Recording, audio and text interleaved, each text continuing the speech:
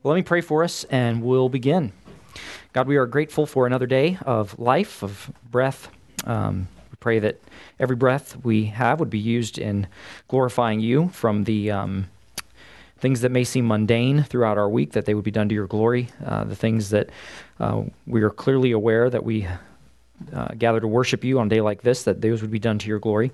And that we would be living a life of walking in your ways according to your word. We thank you for your word, and we pray that you would guide us as we think today, and we pray this in Jesus' name. Amen. So I live in a neighborhood that when it was first founded, this is what I heard when it was first founded, we actually got our lot out of foreclosure, but the neighborhood was originally founded, it's called Mission San Miguel. And so it's got the kind of Hispanic flair to it, but really it was founded to kind of intentionally be like a Roman Catholic neighborhood. So I remember before we even bought our lot there, I called the homeowners association. I said, "Look, I am a Protestant pastor. Is that going to be a problem if we buy a lot and build a house in this neighborhood?" And this person was just like a hired company to run the homeowners association. He's like, "Oh no, that's fine. Do whatever you want." And so we did it. But anyway, it did not end up really primarily being that. But really, most of the founding people that moved in there initially are very Roman Catholic. And when I say very, what I mean is like they take Roman Catholicism seriously. It's not like you may meet a lot of Roman Catholics who don't. They just kind of show up, occasionally to mass or whatever. These folks are your very regular, faithful folks. And so I've joked before that on Halloween, All Hallows Eve, I have thought several times about dressing up like a 16th century monk and walking down to the community center with a hammer in hand and a copy of the 95 Theses and nailing them to the door of the community center. But and Beth said no. That's right. Beth said no. No, so I decided not to do that. I was just joking. I really wouldn't have done that. But we are starting so instead we're going to have a 5-session series on Roman Catholicism. No, that's not really how this came to be. That's not the reason we're doing this. But that background information, just to say, and I'm going to get this in a minute, but one of the reasons we want to talk about Roman Catholicism is you probably have friends or neighbors or acquaintances, maybe family members that are Roman Catholic, whether they are very committed or whether they're just very nominal. You probably have or will experience opportunities to share the gospel, to communicate with folks who are different. But the point of that story at the beginning is just the other thing it highlights is that when we think about Martin Luther's 95 Theses, it reminds us that there are significant differences between where we are at as a church in Protestant circles and Roman Catholicism. And sometimes I think we forget that because so much history has passed. And so we kind of think that, well, don't we kind of believe the same things, especially when you talk to someone that's Roman Catholic. And even if they're very committed, Beth was even saying the other day, she's at the pool, she's hears someone talking. I mean, they're having a Bible study, book club type thing, and they're talking about praying that the Lord will do this and that and dealing with their anxiety in biblical ways and things like that. So it sounds very similar. You talk about salvation and how we need to evangelize, and there needs to be, the gospel needs to be shared. So these things sound very similar, but we have to remember there's a significant difference.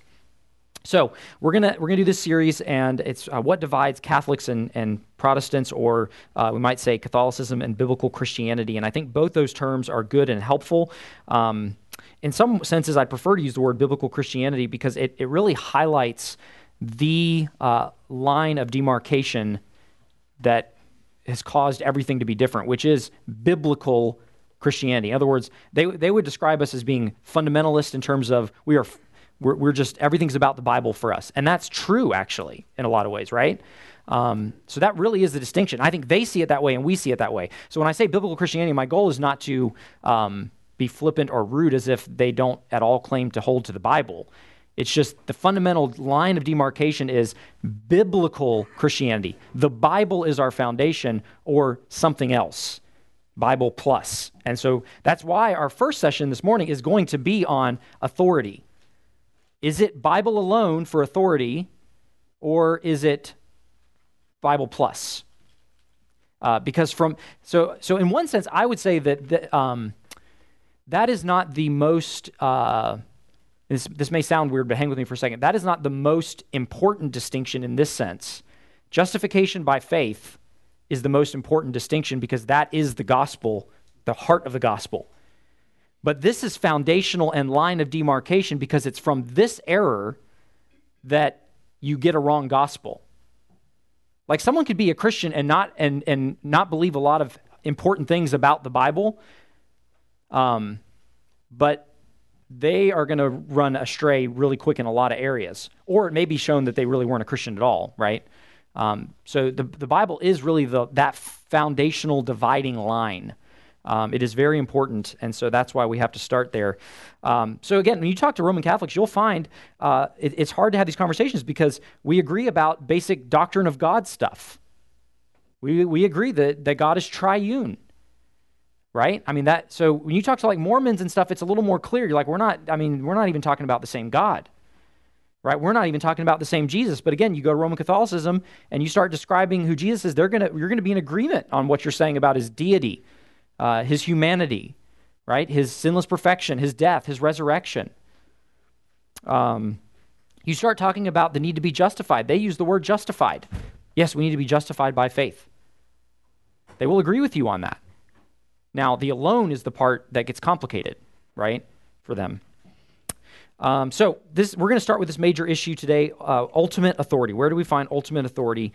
And in future sessions, we'll look at, Lord willing, things like Mass and transubstantiation, Mary and the saints, which kind of sounds like a band of some sort, justification, and then perhaps some other doctrines. So that's where we plan on going. Turn to Galatians chapter 1.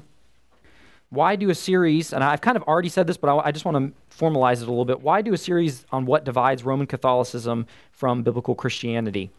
Turn to Galatians 1. I have 3 different points I'll give you here. There's more that could be said, but the first is there's been an ecumenical movement, there continues to be, to unite Roman Catholicism and biblical Christianity, Protestants. So you can think of there was that whole like Lutheran and Catholics unite type moment that happened where they're making statements together trying to say, look, we're on the same page, we believe the same things in a lot of ways. They did acknowledge certain differences still, but even saying that we're closer to one another on justification. Martin Luther would be rolling over in his grave. Of course, Martin Luther's not our standard, but still, which is interesting because Lutheranism comes kind of from that vein of theological thought. But they say, listen, we have a lot of similarities. Can't we just get along? And so there's this ecumenical spirit. But the problem is the differences are very serious, and they get to a matter of the gospel, how a person is justified and made right with God. Is there more than one mediator between man and God? There's disagreement over that between biblical Christianity and Roman Catholicism. So it's pretty significant. Now, in Galatians, do you know what's the error Paul is dealing with here? Does anyone remember in the book of Galatians? He was dealing with the heresy of those who were preaching a false gospel. They may have been orthodox in a lot of ways, but they nonetheless corrupted by intermingling works of grace. That's right. Yeah. So you have this another gospel. Look at chapter 1, verses 6 through 9. And he says this to the Galatian church: I am astonished that you are so quickly deserting him who called you in the grace of Christ and are turning to a different gospel. Not that there is another one, but there are some who trouble you and want to distort the gospel of Christ. But even if we or an angel from heaven, so who's the we there? Apostles, right?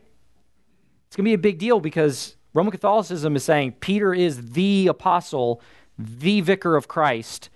And so anything that him and his descendants, the popes, say is on par with biblical truth. If you find, it's the same thing as saying you found it in the Bible. In fact, what we end up finding is it's actually more important because he's going to say things that don't line up with the Bible, and we're still going to go with what he says. Okay, so if we, apostles, or an angel from heaven, should preach to you a gospel contrary to the one we preach to you, let him be accursed. That's pretty big language, right? Anathema. And the Roman Catholic Church, actually in the Council of Trent, pronounces its own series of anathemas against Protestants. Right? So they're saying we're accursed. They've since tried to reconcile some of that, but point is it's in their official documents. Verse 9, as we have said before, so now I say again, if anyone is preaching to you a gospel contrary to the one you received, let him be accursed. So he wants to make that very clear. Well, if you keep going, Galatians 2, verses 15 through 16, he deals with some of the error here that's being faced. We ourselves are Jews by birth and not Gentile sinners, yet we know that a person is not justified by works of the law, but through faith in Jesus Christ. So we also have believed in Christ Jesus in order to be justified by faith in Christ and not by works of the law, because by works of the law no one will be justified. Look down at verse 21. I do not nullify the grace of God, for if righteousness were through the law, then Christ died for no purpose. So he's dealing with this whole group that in his day were the Judaizers. They were Jewish converts to Christianity, and so they said, so they're affirming things about God. They would agree on doctrine of God stuff. They would even agree about fact, person, and work of Jesus stuff. But when it started coming to how a person's made right with God, it becomes, well, yeah, but you got to keep the Mosaic law. You got to keep the Old Covenant law. And they would really hammer home the most obvious thing, which was circumcision. This is what it means to be part of the people of God in the Old Testament. This is what we as Jews affirm. This is what the Gentile Christians need to affirm. And they have to be circumcised if they're going to be right with God. And you see that back down in Galatians 5, verse 11 specifically. That's where Paul really deals with these Judaizers who are promoting specifically circumcision as a means to be right with God.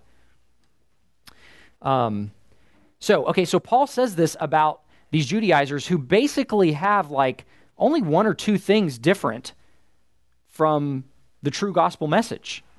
But what does he say?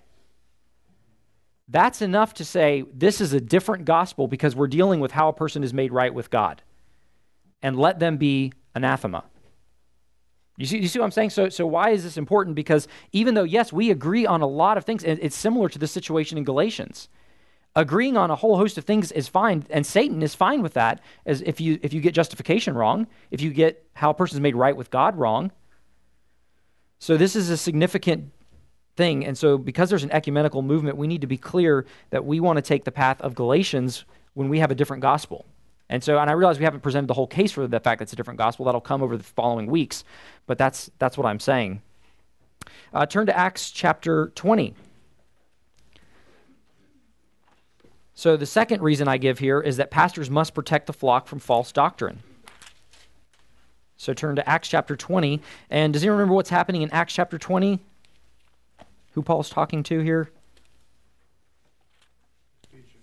Yeah, so he's talking to the Ephesian elders. So we have some pastors of this church in Ephesus.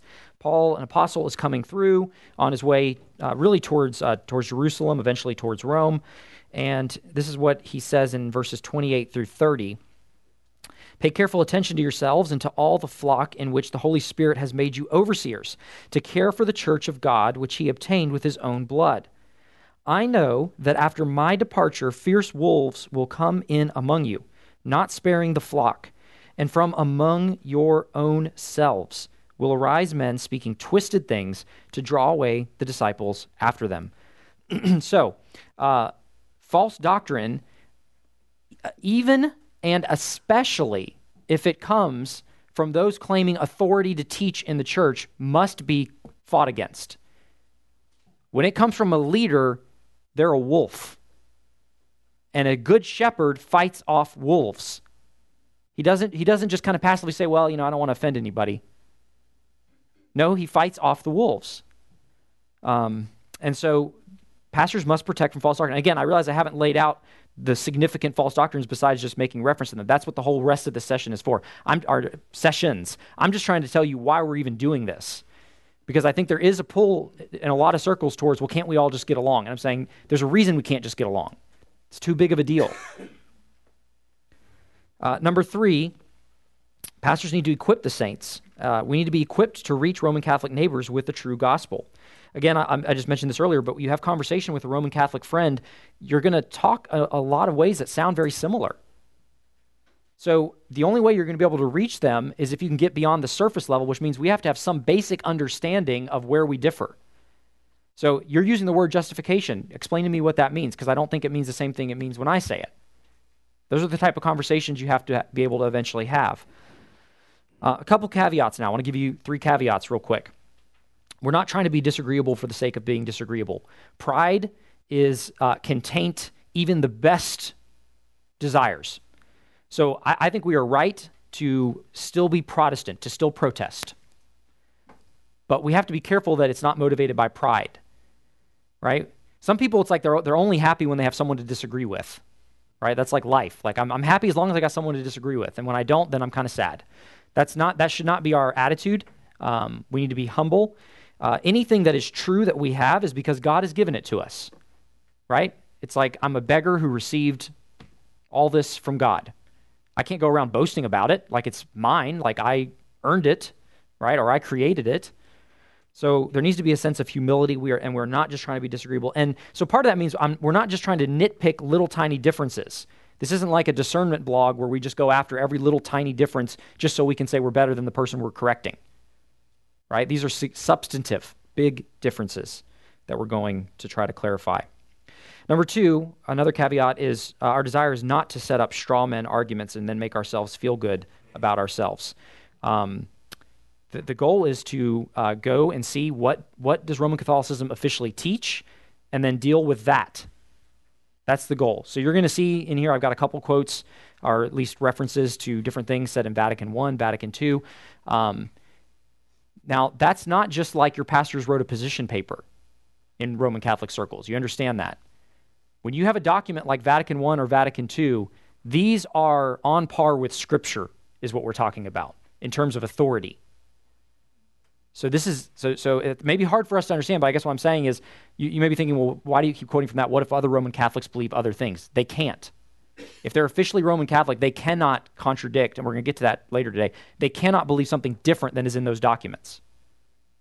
Okay, does that make sense? Well, a lot of them do, though. A lot of them do. They don't know what's in the document. Which brings us to the third caveat, which is we are not saying there aren't genuine believers even in the Roman Catholic Church.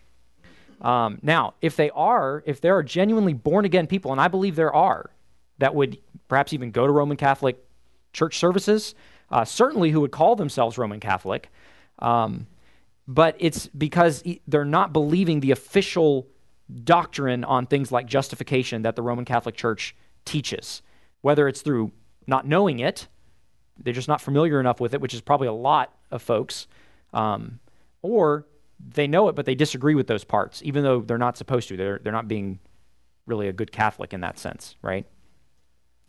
Well, the Scripture is complicated enough that you start adding a bunch of stuff to it. Sure, yeah, you start adding things to Scripture. Well, and the issue is going to be, is what we're going to see, when you have more than one source of ultimate authority, because I'm going to tell you there are two other things they bring in there that are ultimate authority. How does that work when one thing says this and the other thing says that? That's going to be the problem we're going to run into. So that's good. Okay, so today we're looking at the line of demarcation, the clear line from which the parallel tracks on all these other doctrines really diverge, right? We may agree about who God is on a lot of things, but then this is the line. Scripture versus Scripture plus is the line where we're going in different directions, okay? So this is significant because we need to know what the authoritative truth is about the way of salvation. And there are different ways of answering this. So our outline, we're going to look at different sources of authority when it comes to truth. And then we're going to see, so I just want to lay out what those sources are, and then I want to come back, circle back around to them and say, okay, what are the problems with their sources of authority? So let's talk about the Roman Catholic view on authority. They often put it as if the way that one of the analogies they like to use is we have a three-legged stool when it comes to authoritative teaching. So there's not just one source of authoritative teaching, there are three. It's kind of like a stool. We have to have all three of these. They're all equal because without them, the stool doesn't stand. That's kind of the view. So number one is the Bible. And we're going to come back and talk about some differences, but for now, just recognize they do receive the Bible as authoritative. Now, there's going to be an important difference in even that, and I'm going to point that out in a minute, but just take note of that. First Vatican Council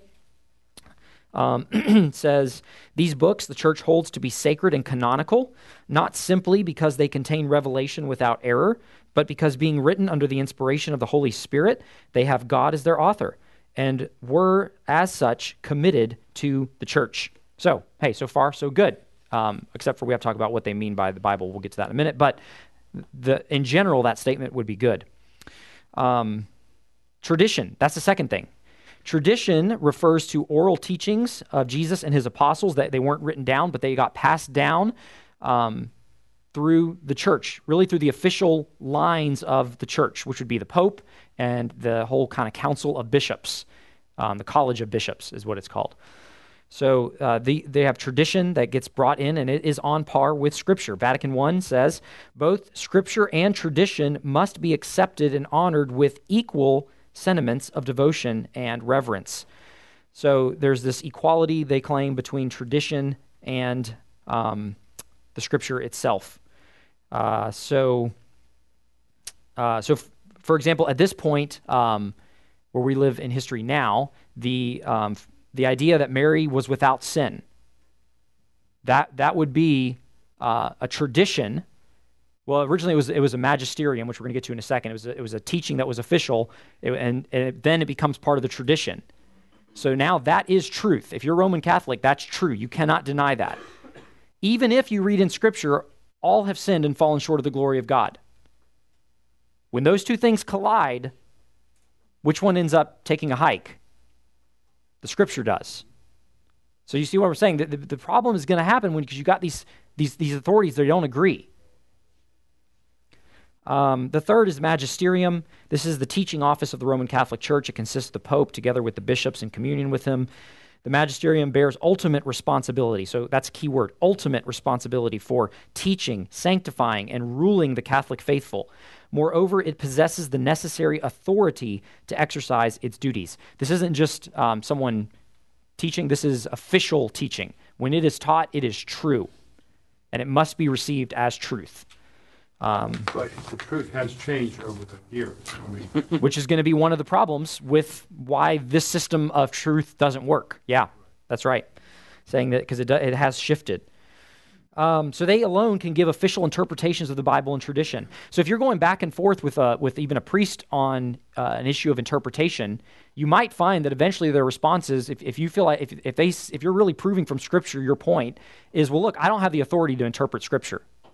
I don't have that level of authority.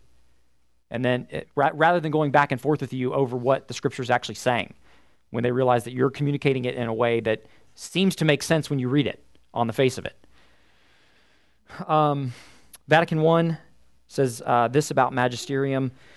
Now, I give you a little bit of a quote. I'm going to start a little earlier. Now, since the decree on the interpretation of the Holy Scripture, so that's what we're focusing on, interpretation of Holy Scripture, profitably made by the Council of Trent. So this Vatican document is referring back to a council in 1545, so a couple hundred years earlier, and that was in response to the Protestant Reformation, by the way, with the intention of constraining rash speculation, has been wrongly interpreted by some, we renew the decree and declare its meaning to be as follows. So they're basically saying, since Trent, people continue to have rash speculation. We're going to clarify again by restating what we said then, that in matters of faith and morals belonging as they do to the establishing of Christian doctrine, that meaning of Holy Scripture must be held to be the true one. Here's what, in other words, okay, so let me summarize that. The meaning of Holy Scripture, the true interpretation, must be the interpretation, quote, which Holy Mother Church held and holds, since it is her right to judge of the meaning and interpretation of Holy Scripture.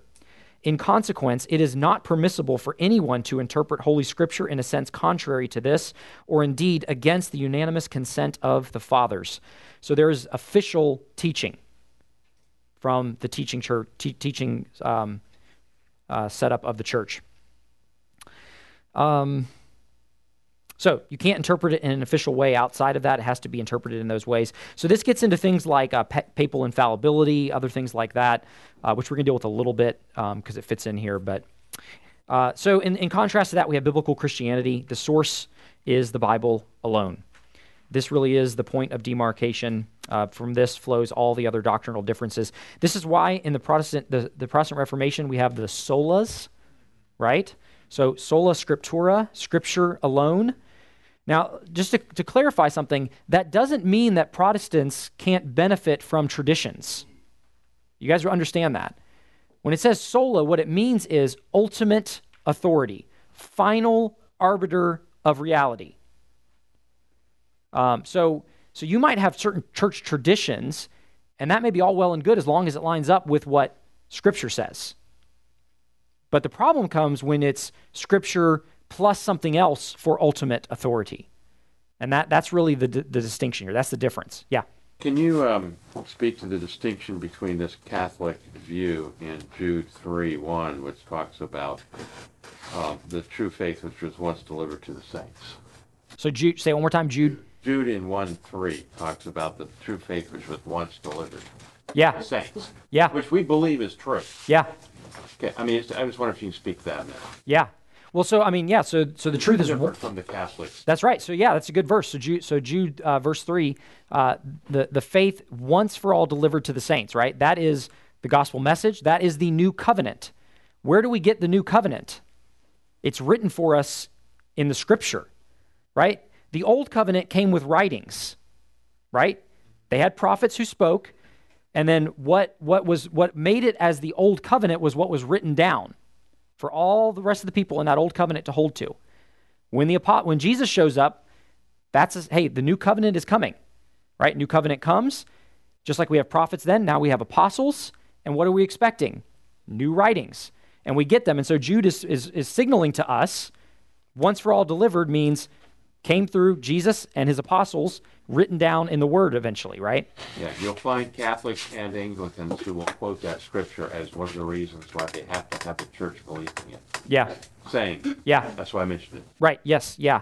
Yeah. So, we'll get to a couple, like 1 Timothy, when they talk about the church being the pillar and buttress of truth. Yeah.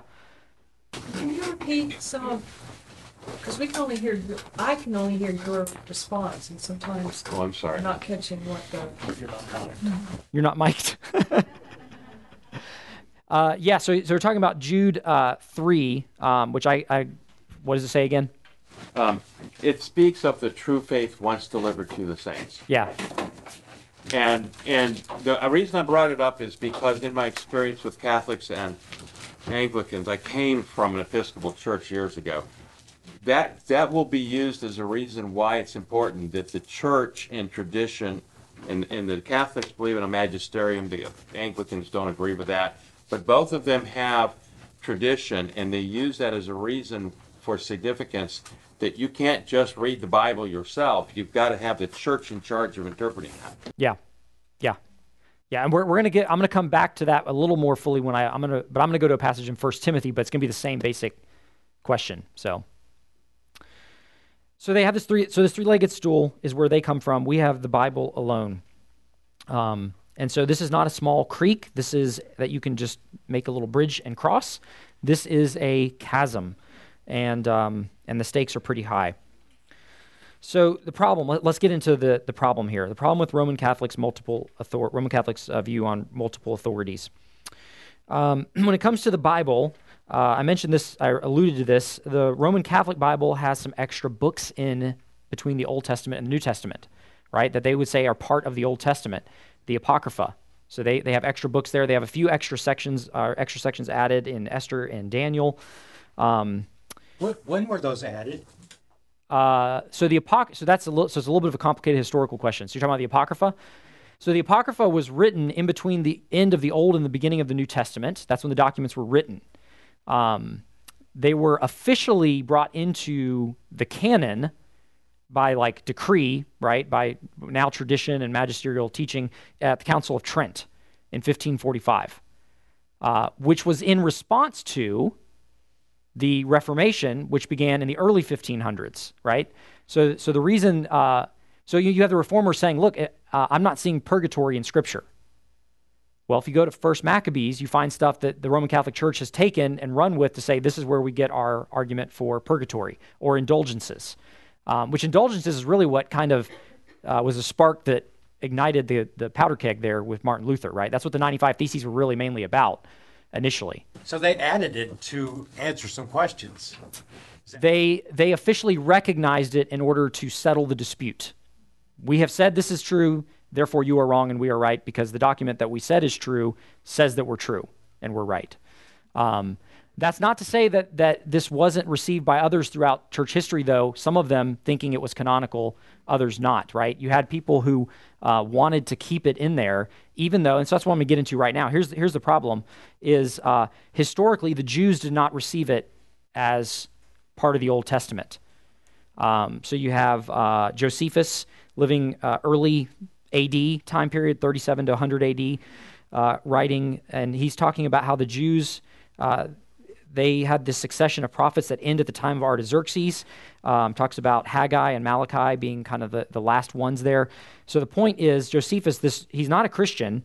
He's just a Jewish historian living during the Roman time period, and he's pointing to the fact that the Apocrypha is not... These are some interesting historical books, but they are not... We don't see them as part of the canon.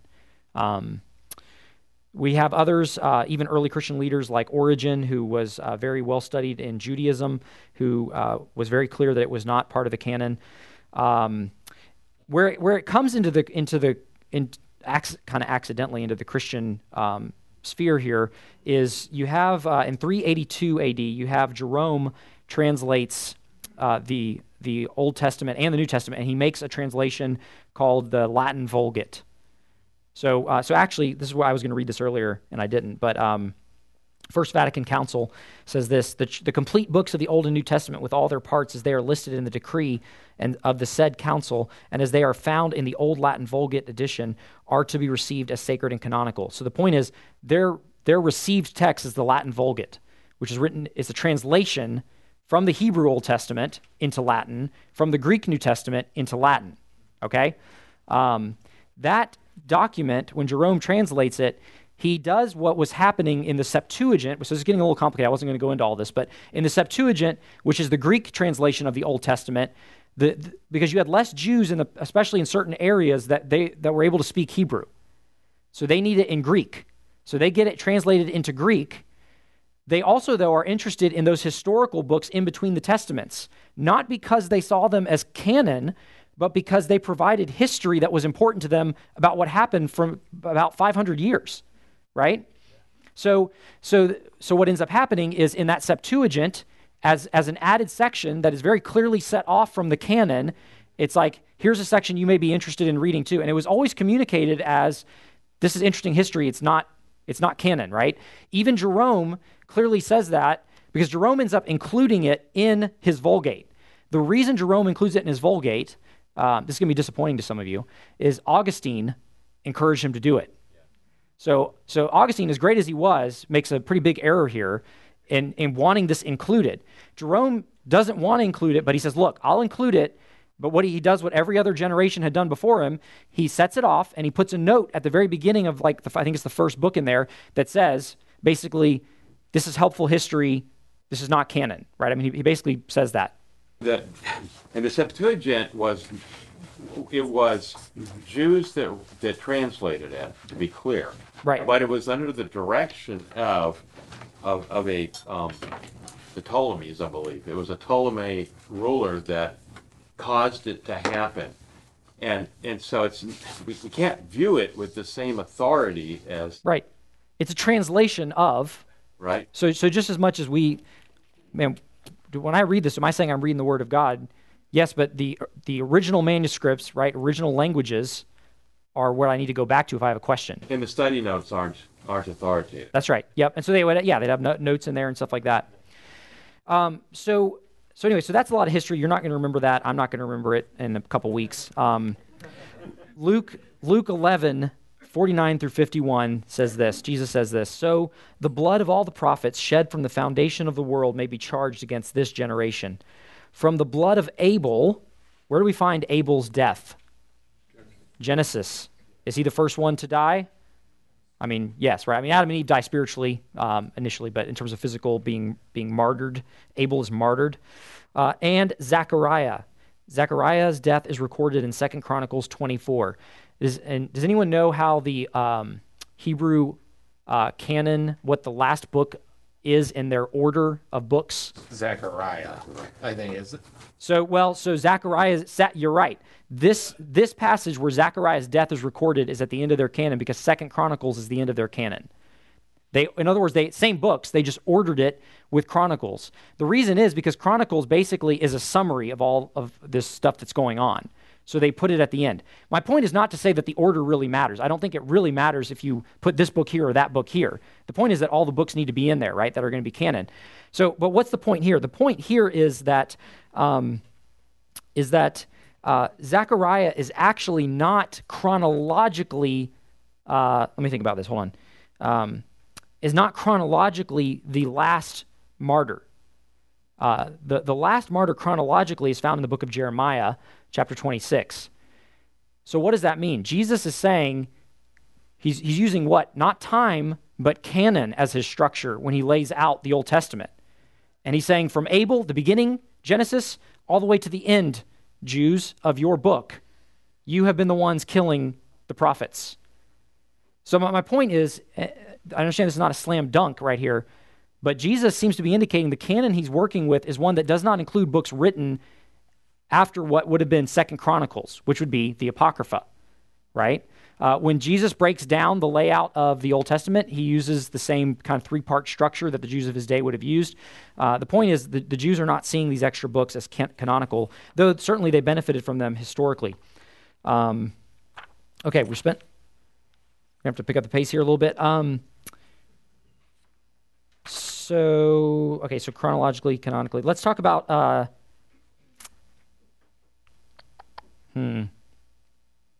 Okay, I already mentioned that. Let's just skip ahead to authority of tradition. Roman Catholicism points to tradition. They would say things, they point to places like Acts chapter 2, verse 42. The early church, devoted themselves to the apostles' teaching and the fellowship and to the breaking of bread and the prayers. And they would say, see, look, the apostles' teaching, this is not just what the apostles wrote, it's also their teaching. Therefore, we still need the apostles' teaching today, which comes down to us through tradition. It wasn't written down, but we continue to receive it as tradition through the Pope, through other magisterial type teaching, and it becomes our tradition. So it is true that the early church needed the apostles' teaching, and prior to the completion of the New Testament, they did get that orally as well as in letters. Once they're dying off, we have a final grouping of books, though. In other words, where do we go to get the apostles' teaching now? This verse doesn't prove we also get it orally. You have to add a couple premises to make that work. You have to kind of make extra claims besides, you can't just read this verse and be like, mic drop, there you go, tradition. It doesn't work. You have to add some stuff to that, right? So we have to add, for one thing, that they have to add what they want to prove, which is that the completion of the New Testament is not the sole authority. Rather, we have to have tradition. So in other words, it's an argument that actually begs the question. It assumes the conclusion in the argument, right? So we're going to say we need tradition because this verse tells us we need tradition. And so it's kind of just all built into that reading of the verse. The other thing is you also have to assume apostolic succession in the role of pope and other things. You have to assume that there is an official apostolic-like office that will continue where we're going to get this tradition. And so that's one of their big claims, and that's why they say, look, the Pope sits in the seat of Peter, who was the first Pope, and so it just keeps going down through him. This is the line we get it from. But that's not in this verse. You see my point? Now, I'm not disproving that here. I'm just saying this verse doesn't prove what they say it proves. You need to add some premises to it to make it prove that. But now, if we look at Mark chapter 7, you can turn to Mark chapter 7, verses 5 through 9. This is what Jesus says about authority. Mark chapter 7, verses 5 and following, the Pharisees and scribes asked him, why do your disciples not walk according to the tradition of the elders, but eat with defiled hands? So think about what's happening here. Their accusation is, your followers, they're not following the tradition of the elders. Sounds an awful lot like we have this extra thing beyond the Old Testament, which is our tradition of how we read the Old Testament, right? And he said to them, well did Isaiah prophesy of you hypocrites, as it is written, this people honors me with their lips, but their heart is far from me. In vain do they worship me. And here's the issue, teaching as doctrines the commandments of men. You leave the commandment of God and hold the tradition of men. And he said to them, "You have a fine way of rejecting the commandment of God in order to establish your tradition." So what does Jesus say about human traditions? When they contradict with God's word, we got a problem, right? When they are in addition to God's word, like here's an extra requirement beyond what God has said, we have a problem. Like this washing of hands stuff. That's not necessarily wrong as a tradition. If you want to have this whole like hand washing thing in your culture, fine. But to establish it as why are you not following the traditions that have been handed down from the elders? Right? You're required to follow that just as much as you're required to follow what Moses wrote. You see, Jesus is confronting that and saying this is hypocritical. And then he goes on and explains more of the hypocrisy issue. But now the response sometimes is, well, this merely just deals with the issue of erroneous human tradition. But how do we know what's erroneous and what's not? We're right back to the same question again. What is the ultimate authority? And it's Scripture, right? Acts chapter 17. Look at Acts chapter 17. In Acts chapter 17, okay, so how do we determine if it's erroneous or not? And so again, they're saying, listen, as long as it's not erroneous, it's fine. But how do we determine if it's erroneous or not? Well, their answer seems to be, according to the magisterium kind of view that we just mentioned, we go with whatever the interpretation is of the Pope.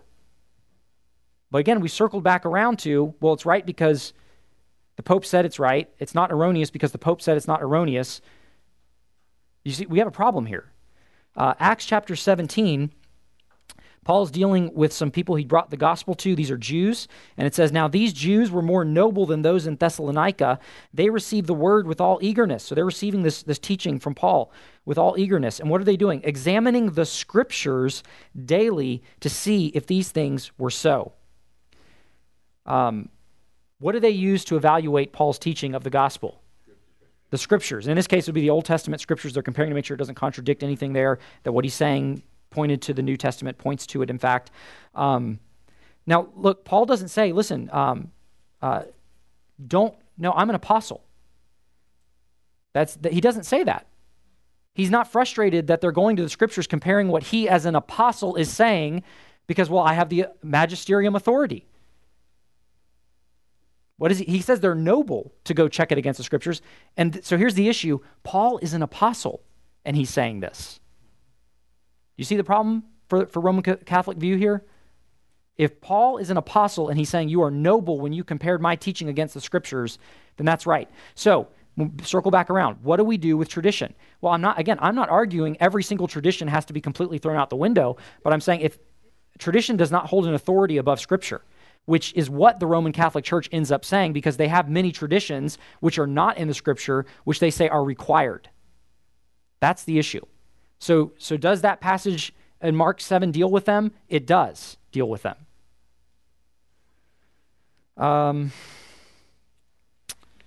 Okay, problems with the magisterium.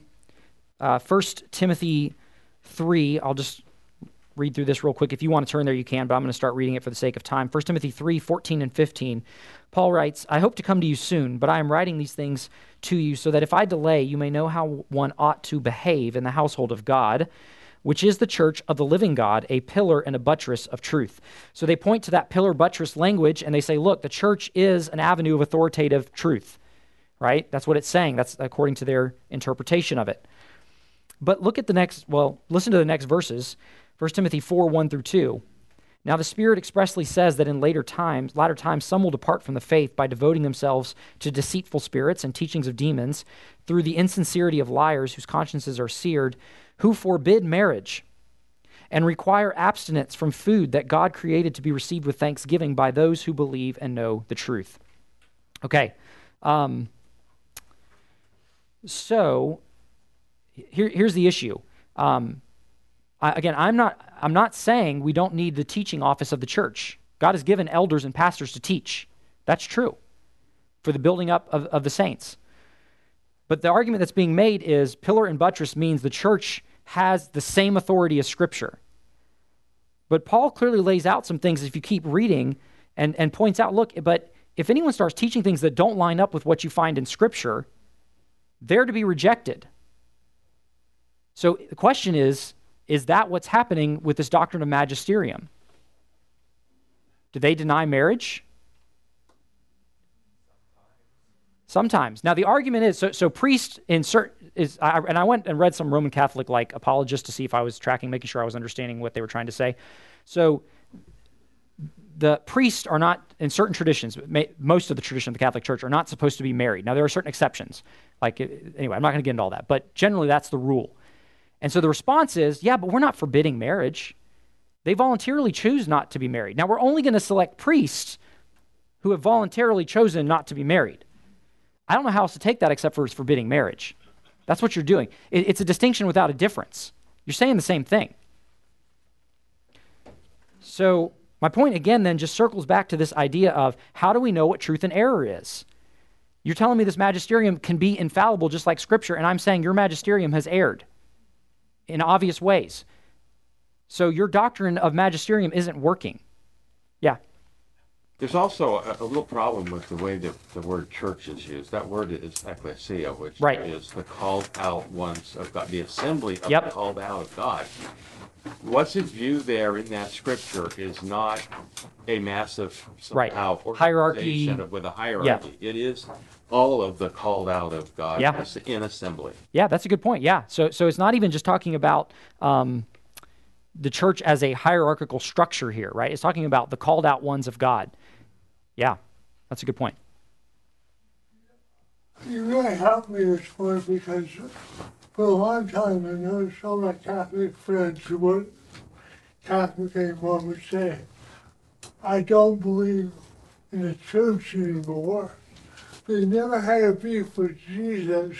Yeah. It wasn't like I rejected Christ. It was, I don't believe what the church says. Yeah. So the problem with reprobate Catholics or whatever you want to call is they don't believe the traditions and the magisterium. Yeah. Their complaint is about Christ. It seems that they're focused on things that are other than Scripture when they go away. Yeah.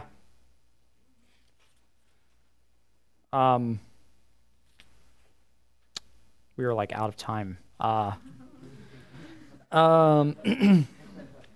So here's what we're going to do. I do have some more things about the problems with the magisterium, but I think we can roll that into a future session where we're going to talk about, maybe I'll bring some more stuff in related directly to the popes. I'm going to talk about Mary and the saints. Maybe we can bring the issue of popes into there. But there's other problems with magisterium, which really, they all circle around what I'm saying, which is the magisterium has gotten it wrong. And you're telling me it's an ultimate authority on par with Scripture. And so I'm saying, number one, you have to acknowledge they've got it wrong because of certain things that have happened in Catholic history where you can't say they were right because they disagreed with each other. There were 3 popes at once, and we had all sorts of issues going on. But anyway, it all revolves around that same issue. So let's wrap it up here, though. Does this matter? Is this a big deal? Yes, this is a big deal because this is the point of divergence. So this is the minute of angle here, right? So minute of angle is like we have like launch and the angular difference here between where I'm aiming at and where it's going. That may not seem really big right out of the gate, although I'd say this is, but it's going to have it's set a trajectory that's going to have a massive difference the further away you get, the further down the line you get. So this is a huge deal because this is why when we get to the question of what is the gospel, we differ. And that is why this is such a big deal. It is a big deal in and of itself. To reject Scripture as the ultimate authority is a big deal, huge deal. The reason it's a big deal, though, like explosive deal, is because you end up with a different gospel. And that's what ends up happening and again, I'm talking official Roman Catholic teaching. You may have Roman Catholic friends that are genuinely born again and they truly understand the gospel and are believing it, but what I'm saying is it's in spite of what the Roman Catholic Church is teaching.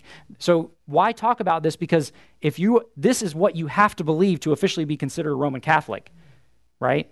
And so we have to address it as they have laid it out for us, which is their official teaching.